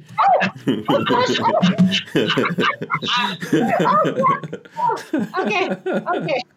Freudian slips. That's all right. You don't have to be. You have no idea, Shannon. Right now, I'm on best behavior because Lola really likes you. So I'm trying to be on best behavior right now. I don't want to get in trouble with Lola. My mother-in-law, we live out in the log. We have some log houses, and we're hanging a buffalo head, and I got the air compressor out. I was showing it. Fluffing the hair before we put it back up and getting the cobwebs off. Yeah, let's just say dusting. Dusting, yes. Another trigger word. That's a big buffalo head right there. My platform, as I speak of these things, like that's tactical cute. That's training, cute. apparel, you're going to be able to go off of Red Frog. Red Frog's my store. Red Frog Women, Red Frog Team, Red Frog Team. So think of it like Cabela's. I'm going to say Red that's Frog nice work on that buffalo right there. Right? We hung it up. It looked gorgeous that was a lot of and people almost died hanging it. It was a 3-man job, and my mother, and I'm like, no, we can do it. I was no help. I was the third man, and I was like, all I could do was scream and get out of the way as the buffalo started going backwards. It is not easy hanging a buffalo on a ladder high up. I don't think it would be. Yeah. It's probably lighter than you would think, but still, it's massive. Yeah. It makes it awkward, and on a tall ladder, awkward. Yes. Yes. So hopefully, some people out there will go follow you there on Instagram. So Lola wanted to know how, based on everything that happened last year, how did the elections go in Portland? Was it exactly what everyone expected? Right along same political lines? Yeah, the elections. Yeah. Yeah, I'm actually interested in running for governor, to be honest. I'd like to run against Kate Brown in 2 years. If that woman can run our town into the ground like this, I'll give it a go. Mm-hmm. And in fact, I talked to some people about that. I've been joking about it. But at this point, I'm like, no, why not? I've lived in Portland, Oregon, 52 years. I've started companies. I've raised capital. I've raised children. I've worked in all sorts of industries there. And my God, I think you could do it. Honey Bunches says we love you, Shannon. So there you go. Good. But I would definitely vote for you to be governor, even though I don't live there. I suggest you show the buffalo thing. That will help. That could go a long way. I'm not even going to talk about the buffalo anymore. No. So once you get political now, you can't discuss the buffalo. Now is going to be pushed off. Yeah, I never said that. Yeah. Hide the buffalo away. But it's affected me tremendously because I've saw. So Oregon is a stunning state. Mm-hmm. We have Colorado's beautiful. I was a Delta flight attendant for years, international flight attendant right out of college after I graduated from U of O, and I got to get out of Oregon. I didn't want to be in Oregon. You're 21 and you're like, yeah, I'm out. I want to live somewhere else. Okay. And then I went and saw the rest of the world, and I was like, my God, Oregon is stunning.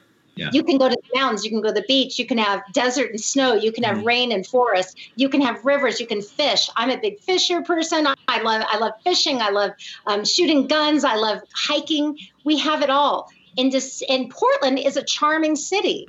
Culinary wise, it outdoes New York, Miami, and LA. The culinary world of Portland is fantastic, the restaurants and everything. But this whole weird culture that's going in this direction of San Francisco and enabling and it's gotten so awful. To see to the point it's gotten to right now is horrifying. Businesses boarded up. It's just, homeless camps everywhere. And these aren't cute, the cute homeless of yesteryear in Portland. We used to be like, oh, the cute, we had kind of like people, we could help it. Now they've legalized drugs here on a level that's horrifying, and so these are like aggressive. My neighbor got slashed and killed on the MAX train. He killed two, slashed his throat. He approached someone, and the guy, slit the neck of two people, and one was my neighbor. Wow. These are sorry to hear that. Homeless, and you think it would never happen in lovely Portland, but it's gotten to these homeless it's aggressive drug addicts, and it's dangerous, and it's sad to see. I think my spirit is crushed a little bit. Lola, I know you're back there. You'll be on my podcast. We'll get you front and center here. Absolutely. That would be great.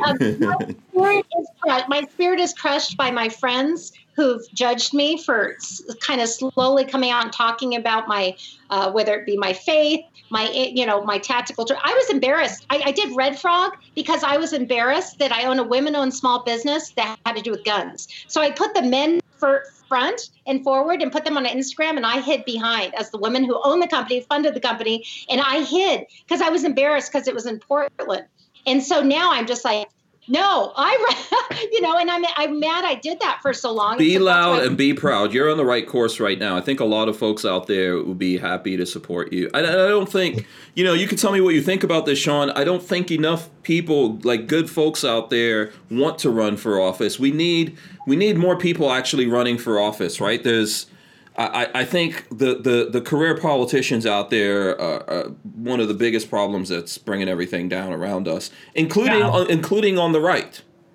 Yeah, and to echo kind of the antithesis of what Shannon is pointing out, both sides are guilty of castigating and shaming people for coming out and expressing their values, and we have risen to such a level of invective anymore that we don't bother with having a polite conversation about it.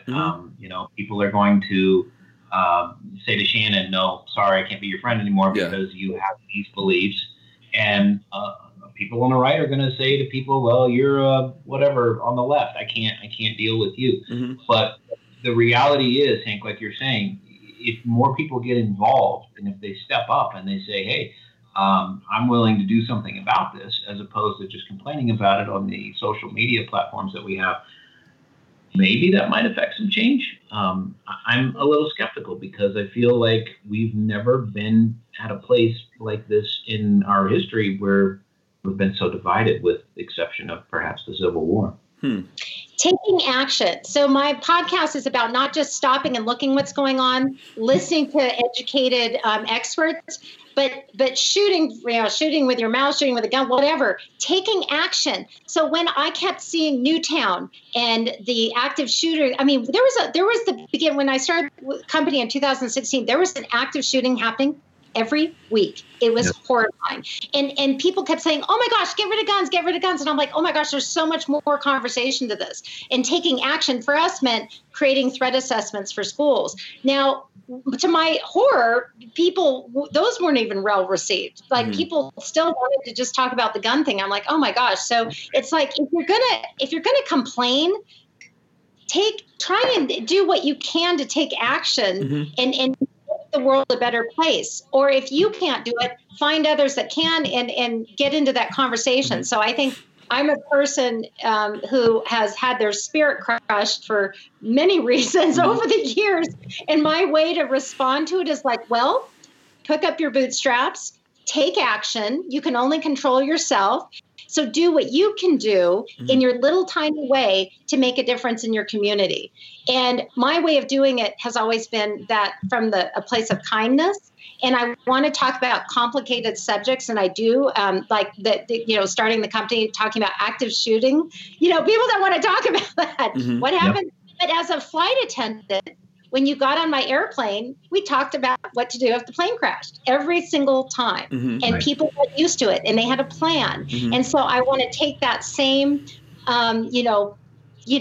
concierging of difficult information into this world of, like we did with active shooter. I want to talk about human trafficking. I think people don't that's a lot of people are talking about that right now, and they don't know what that means. They think it's little children, it's girls, there's all, well, it is little children, but I'm just saying there's so much more to that conversation. And they're like, what can I do? And globally it's horrible, but in the US, there's still things you can do as a civilian to help with that. I think people just don't want to talk about yucky things. And those things are hard to talk about. But the more we talk about those scary things, those fear-centric things, the more we'll understand and have more sophisticated conversations instead of aggressive divisiveness. So if that's the little role I can play, at least here in Portland, Oregon, where it's incredibly divisive, that's my journey for 2021. It sounds like you're not like running away from Portland. I was going to run away when you guys saw me down. I was running away. Yeah, that's what you sounded like when we were talking. I was like, okay, she's out of there. I was docked by Antifa. Mm-hmm. So, and because of my old partner, who I removed from the company, who had issues of gargantuan proportion, one of those people, he did a stunt in Portland that didn't represent his community well and his resume well. It was I'd already terminated my relationship with him personally and professionally, but Antifa came after me, and they docked me. They put me on Twitter. They put me my home address. They threatened to kill me. That was going on an extreme level. When you've been docked, it's like being eaten by rabid dogs alive nonstop for days. And they don't care about the truth. They don't care. I was terrified. I gathered people that mattered to me, put them on a plane, and we went down and stayed in Coronado with some active Navy SEAL families. I was that scared. The police couldn't help me. They're like, yeah, welcome to our world. They're like, welcome to our, and then they're kind of like, and it's the most horrible thing in the world. And I was terrified. And that's why I turned Red Frog off for a little bit, because they came after Red Frog. They said I was training militia. They're like, oh, you train militia and train pilot. I'm like, no, I'm not. We're training women and nice people and helping law enforcement, but they don't care. They don't care. They come after you and they eat your face off, and they eat the face off of anyone associated with you. So when you met me, it was me running away for a minute to catch my breath. And then I came back and I'm like, I decided I'm not going to get bullied. I'm not going to get bullied. This is a beautiful state. There's so many good people here. I'm not giving up. I really was ready to give up on Oregon. And then I came back, and it's too beautiful to give up on. And there's too many good people. I just think they don't have a leader. We have bad leaders. We've elected bad leaders in Oregon and in Portland. And so what I think needs to happen is the lifetime people in Oregon that care about Oregon, like me, we need to take action. Can't just whine about it. Can't point the finger and go, you've actually got to do something. So I'm like, okay, Shannon, here we go again. I got to buck up and change course and actually take action on this. And I probably won't win if I run for governor. It's a very left state. I don't know if it'll, the city is incredibly embedded, but why not try and open up the conversation? Just let's start talking about, let's take action. If we're complaining, let's take action and at least talk. You never know. I wouldn't say that you can't, that you probably wouldn't win or something like that. You never know what would happen. You never know. Yeah, you never know. And the people might, in 2 years from now, the people might have gotten to the point where I think they realize what they've brought upon themselves. Pendulum swings. Yeah. I think it could. Yeah. It's that extreme in Portland, and it's not dying down. I think other cities have, I talk to people in other cities and they're like, what problem? And I'm like, oh my gosh, we're back in a more extreme lockdown. We've got insanity going on. I pulled into the parking lot with this lady hitting my car. She had no shoes on, and this is in the nicer community in Clackamas. And they're kind of seeping out, kind of like the fires. When we had the fires, that was I could talk an hour about the fires in Portland, but that's another conversation.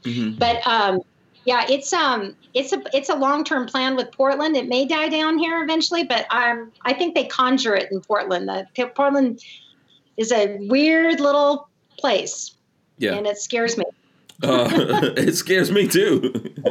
But outside is great. And I've never been there, and I'm like, oh, this is like this weird experiment that someone's running to see how much can they get away with in America. Exactly. Yes. Yeah. And we're the experiment, and it's going to be the Mecca. The problem is they're coming from outside of Portland. These people are, it's like the mothership for the movement of whatever that movement may be, and they're coming from outside. So you have people who aren't even from here doing the most damage to the city. And then the city people who are leading the city allowing it. Yeah. And not backing their police in Multnomah County. The police are, their hands are tied. Yeah. It's Lord of the Flies. So I promise you that can't happen everywhere in America. No, but it's unfortunately can here. Yeah, right now. There's some places that are ripe for that, just certain things that are going on, the perfect storm taking place, and that kind of stuff is going on there. All right, Sean, let me give you an opportunity here. Tell us, because, you let Shannon go first here. Now, I don't know if you're going to run for governor, so I don't know if you're going to, hit us with more awesome stuff than Shannon, but whatever. Well, I'd like to say, first off, that's a very tough act to follow. I do not anticipate running for governor. I'll just get that one off my seat right now. We're here in Portland. Anybody? Yeah. For me, 2020 has been, it's been unsettling in a lot of ways. As a career law enforcement, I also consider myself to be an amateur sociologist because I see trends and I see things that are happening, like Shannon spoke about the homeless, and we have homeless population here. We also have delegalized marijuana, and a huge portion. Now, I'm not a scientist and I'm not a professional sociologist, but a huge portion of homeless folks are dealing with some kind of mental issues that they're challenged with, and oftentimes they seek narcotics to deal with those. So that in itself creates its own issue. We can go back to the root of that from the 70s when a lot of hospitals and a lot of nursing homes were no longer kept running because they weren't functional, and so a lot of folks are not getting the kind of help that they need. Now, I'm not going to jump off on some socialist rant here about offering free health care to folks, but there's a cost for that. And one of the things that happened is law enforcement started picking up the check again because there weren't systems that were out there to deal with folks. And so they would run afoul of the law, and then law enforcement would be called to deal with them, and they were not. Law enforcement is always wholly reactive, and it usually takes about a decade sometimes to figure out what we're dealing with and then figure out a proper response for it. So that's just one of the issues that we're facing. But I think for me, just the things that I have seen this year between the pandemic, between the red flag laws, between the rise of Biden, I know that sounds like a new Star Wars movie, but I have been very reflective, and I wanted to say get angry at first, think about all the things that are screwed up this year, but I've been humbled, and I'm being more appreciative of the things that are not screwed up this year. And the thing that I've come away with is somewhat of a simile. If you take a piece of plywood and you throw it in the yard in the grass and you leave it sit there for a while, come back a couple months later and you pick that up, you'll be amazed that even though there's no water, there's no sun, something is growing under there. And that has been my philosophy for 2020. I'm going to, under the cover of darkness and keeping safe, sheltering from home, I'm going to continue to grow. Absolutely. Yeah. And I've done that. We don't have SHOT Show this year, but because I produce content for a lot of different audiences through various publishers, I've been reaching out to companies and telling them, hey, what do you have coming out this year? I'd love to help you guys out, get the word out, do the normal thing that we would do, but the title of my article might be something more like top 10 things you didn't see at SHOT Show this year. I'm just appreciative, man. We in my family have faced a lot of challenges this year, and despite how difficult they have been, we've done well, and it's not.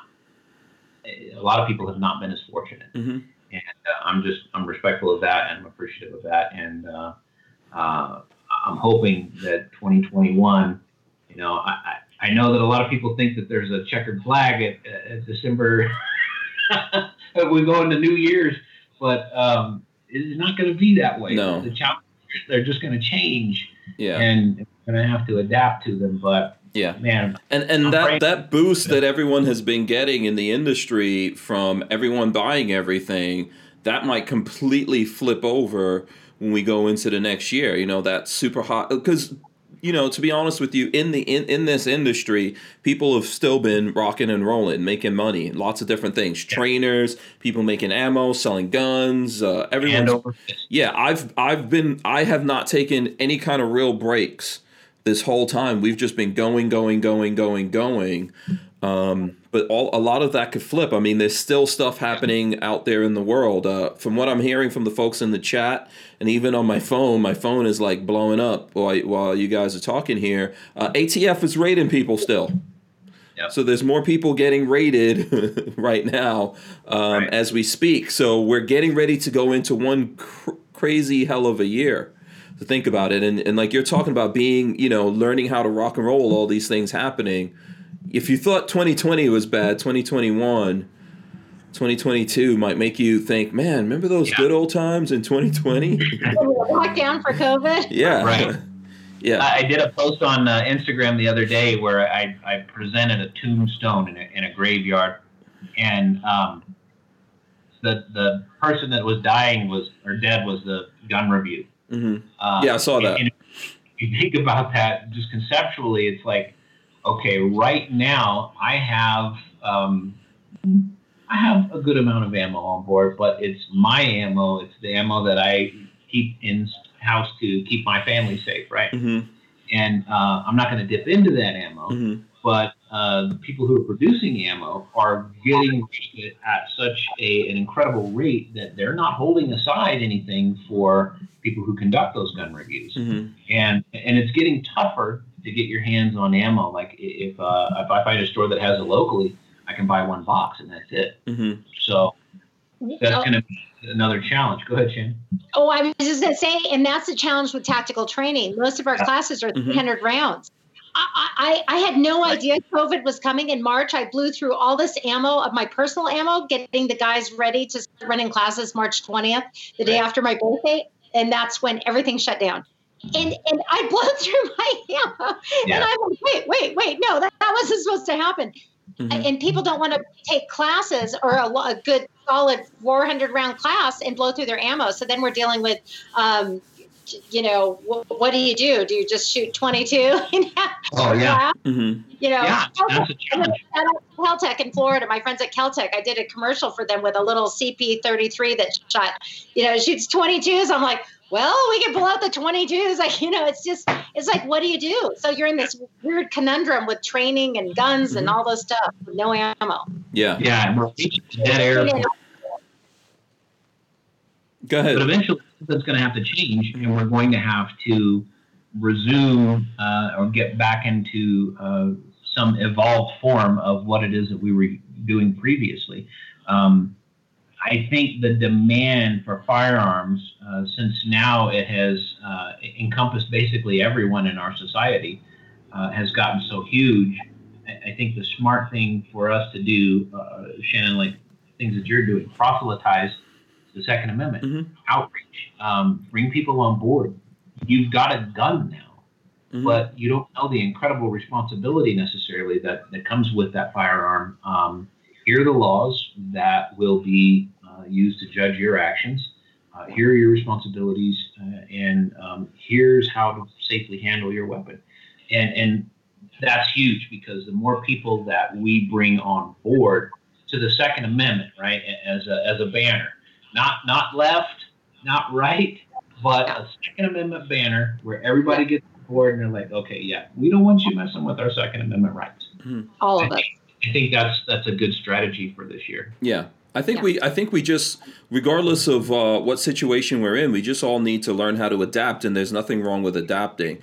One of the things look, even if you have ammo, even if you've got stuff to shoot and all that, I don't think there's a high interest in that versus these other things that are going on. These other, the other stuff that's happening out there is more primary in the front of people's minds, and they want to see that. So I've seen that even though we've got a ton of really cool videos shooting stuff, when I put those things up there, not only is YouTube suppressing them, but people are not as interested, right? And folks out there are interested in what's going on. So I think it's a good time to switch what we all do, and figure out how to do some reviews where you don't have to shoot stuff. Like, what's the other things you should be buying? So for example, I've gotten some steel. If you can't buy ammo and you have the ability to put stuff on your range, get some steel, or figure out how to do something else in defending yourself that doesn't necessitate ammo. Go ahead. Oh, I was going to say I'm coming out with steel targets. Our family metal fabrication company, so that was another thing. I'm like, well, what can we do this year that's different? So we're going to produce Red Frog steel targets, targets for specific to women. Again, we like to play differently on the range. And so I'm coming out with some stuff for that. So steel targets, pivoting and adapting is going to be 2021. I think we all got shoved into pivoting and adapting and told how to do it. Mm-hmm. I think now we're all like, all right, we got to be nimble. We don't know what's coming next. Mm-hmm. So preparedness might just be, how do I deal with my kids at home all day? Mm-hmm. My kids are grown, thank God. I have the most compassion for parents who have to be working remotely and teach and have their kids take school remotely. Thank God my kids are in college and they're older, but like, oh my goodness, I have such compassion for those parents. That's just the hardest. I don't know if you're that in the situation. My boys are grown. They're in college, but it's tough to get them to do the classes. That's the thing, they stay up playing video games too late and then they don't do their classes. So let me get to this real quick here. With everything going on, I know Crump is saying that there's multiple places getting raided. So ATF is hitting a lot of people.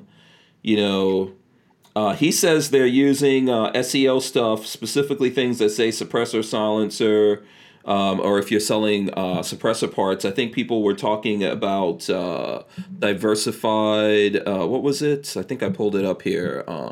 Diversified Machine got hit, and I think it looks like when I look at their site, which I can roll in for you guys here, it looks like they make definitely parts for suppressors.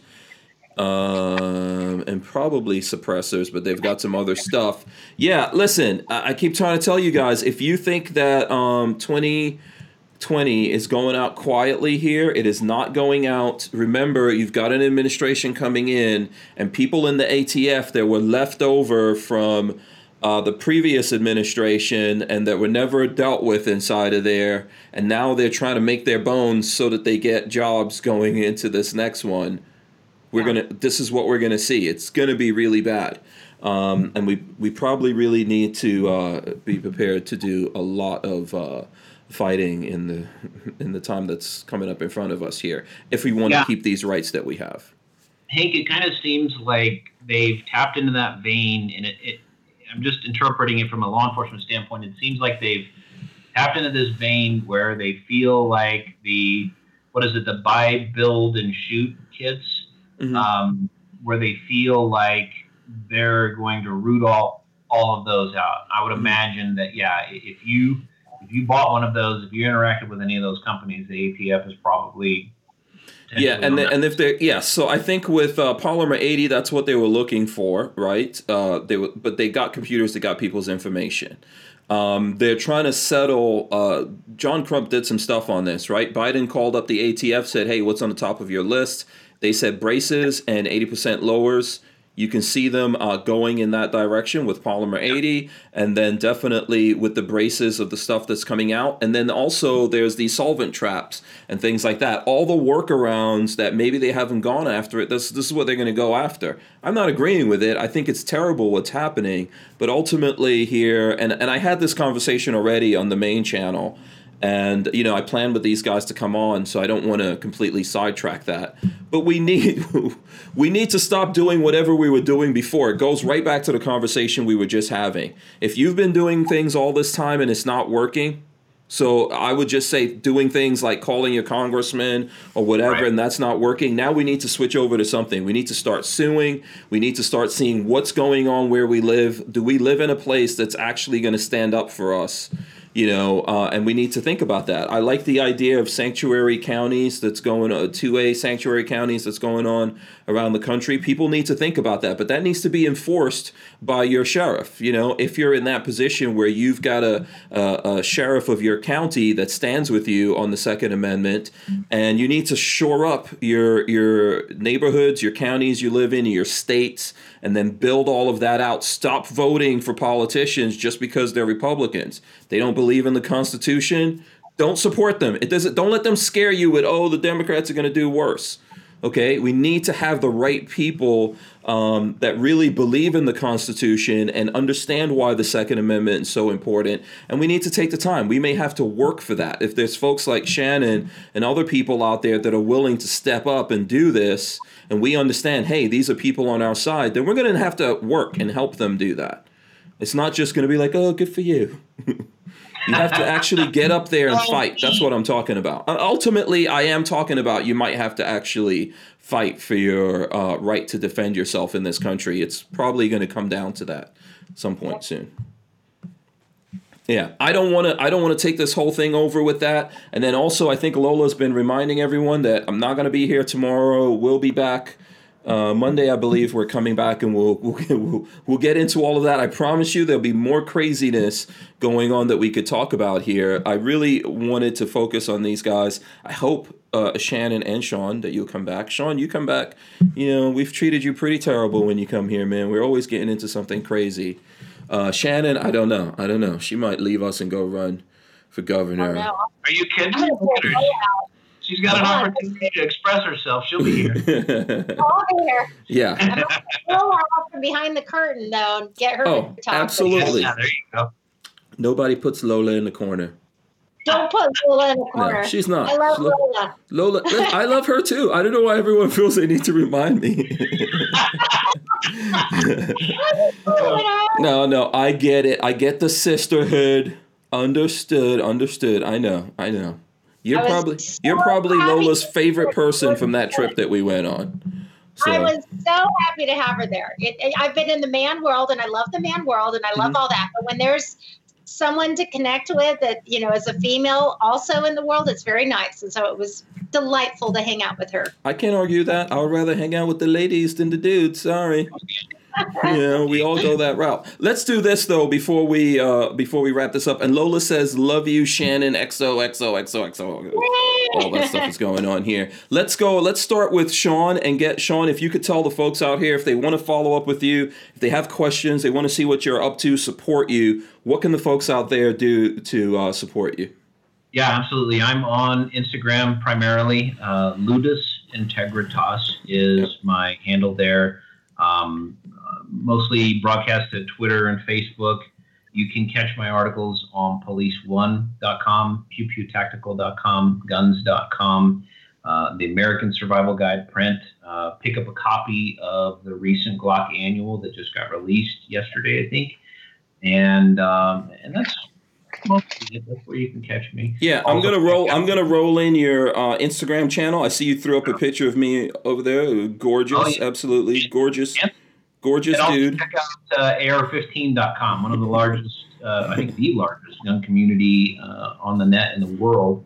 500,000 subscribers and 100,000 subscribers on YouTube. Mm-hmm. I have some videos coming out there, some interesting stuff. And I'll be adapting as ammo runs dry over here. Yeah, absolutely. Please do go support Sean. I appreciate you guys doing that. When you go over there, let him know you found out about him here on the podcast. All right, Shannon. You can find me right now. And we're pivoting a little bit here with my new podcast, but Shannon Monahan on Facebook or Instagram is kind of my private but public, persona where you can find me all the time. Red Frog is my store, tactical gear, tactical training calendar and apparel. It's going to be reopened again on January 1st. It's redfrogteam.com. That's also Red Frog Team on Instagram. I just started Red Frog Women on Instagram for a little bit more content centric to women only. And then the podcast will be Shannon Monahan Stop, Listen, Shoot. Now that will be launching here in January. Awesome. But just find me at Shannon Monahan. Absolutely. On Instagram. Yes, please do go out there and support that. By the way, Armament and Access says Lola's the best. Hank is lucky to have her. Yesterday, I'll tell you guys a quick story before we get out of here. Yesterday, I had to go do a sleep study. Lola took me over there. I was so annoying to her. She was like, you know what? I'm glad that you have to go in here for your appointment because I can't take any more. I know a little bit about this because I was in the room next to you. I know a little bit about that too, and I'm not saying anything. Uh-oh. But I'm not going to say more for the cocktail session. We had the worst sleeping experience. Well, not together, but just Okay, Shannon. Our rooms were really cold. I rented a room in Raton, New Mexico the second night. Yeah, was that me? Was I disturbing you? That's all I'm going to say. That's all I'm going to Was it me? I don't think it was me. It couldn't be me. I had my sleep machine with me. It definitely wasn't me. You guys had a lot going on in your room, but I was so cold with that blanket that was like a piece of paper for a blanket. Right. That place was torture.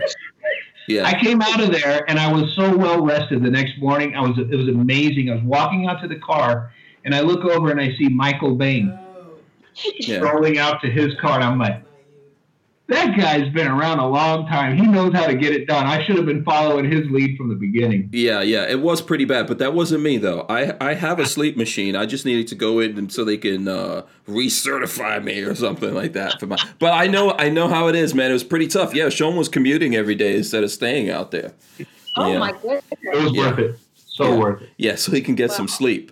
But yeah, it was pretty wild. We'll tell you guys stories here in the future when we come back. We'll be here. I don't think we're gonna get. I don't know. I don't want to say we're not gonna get rated by the ATF. They're pretty much rating everybody. So who knows? We'll just deal with it when it happens.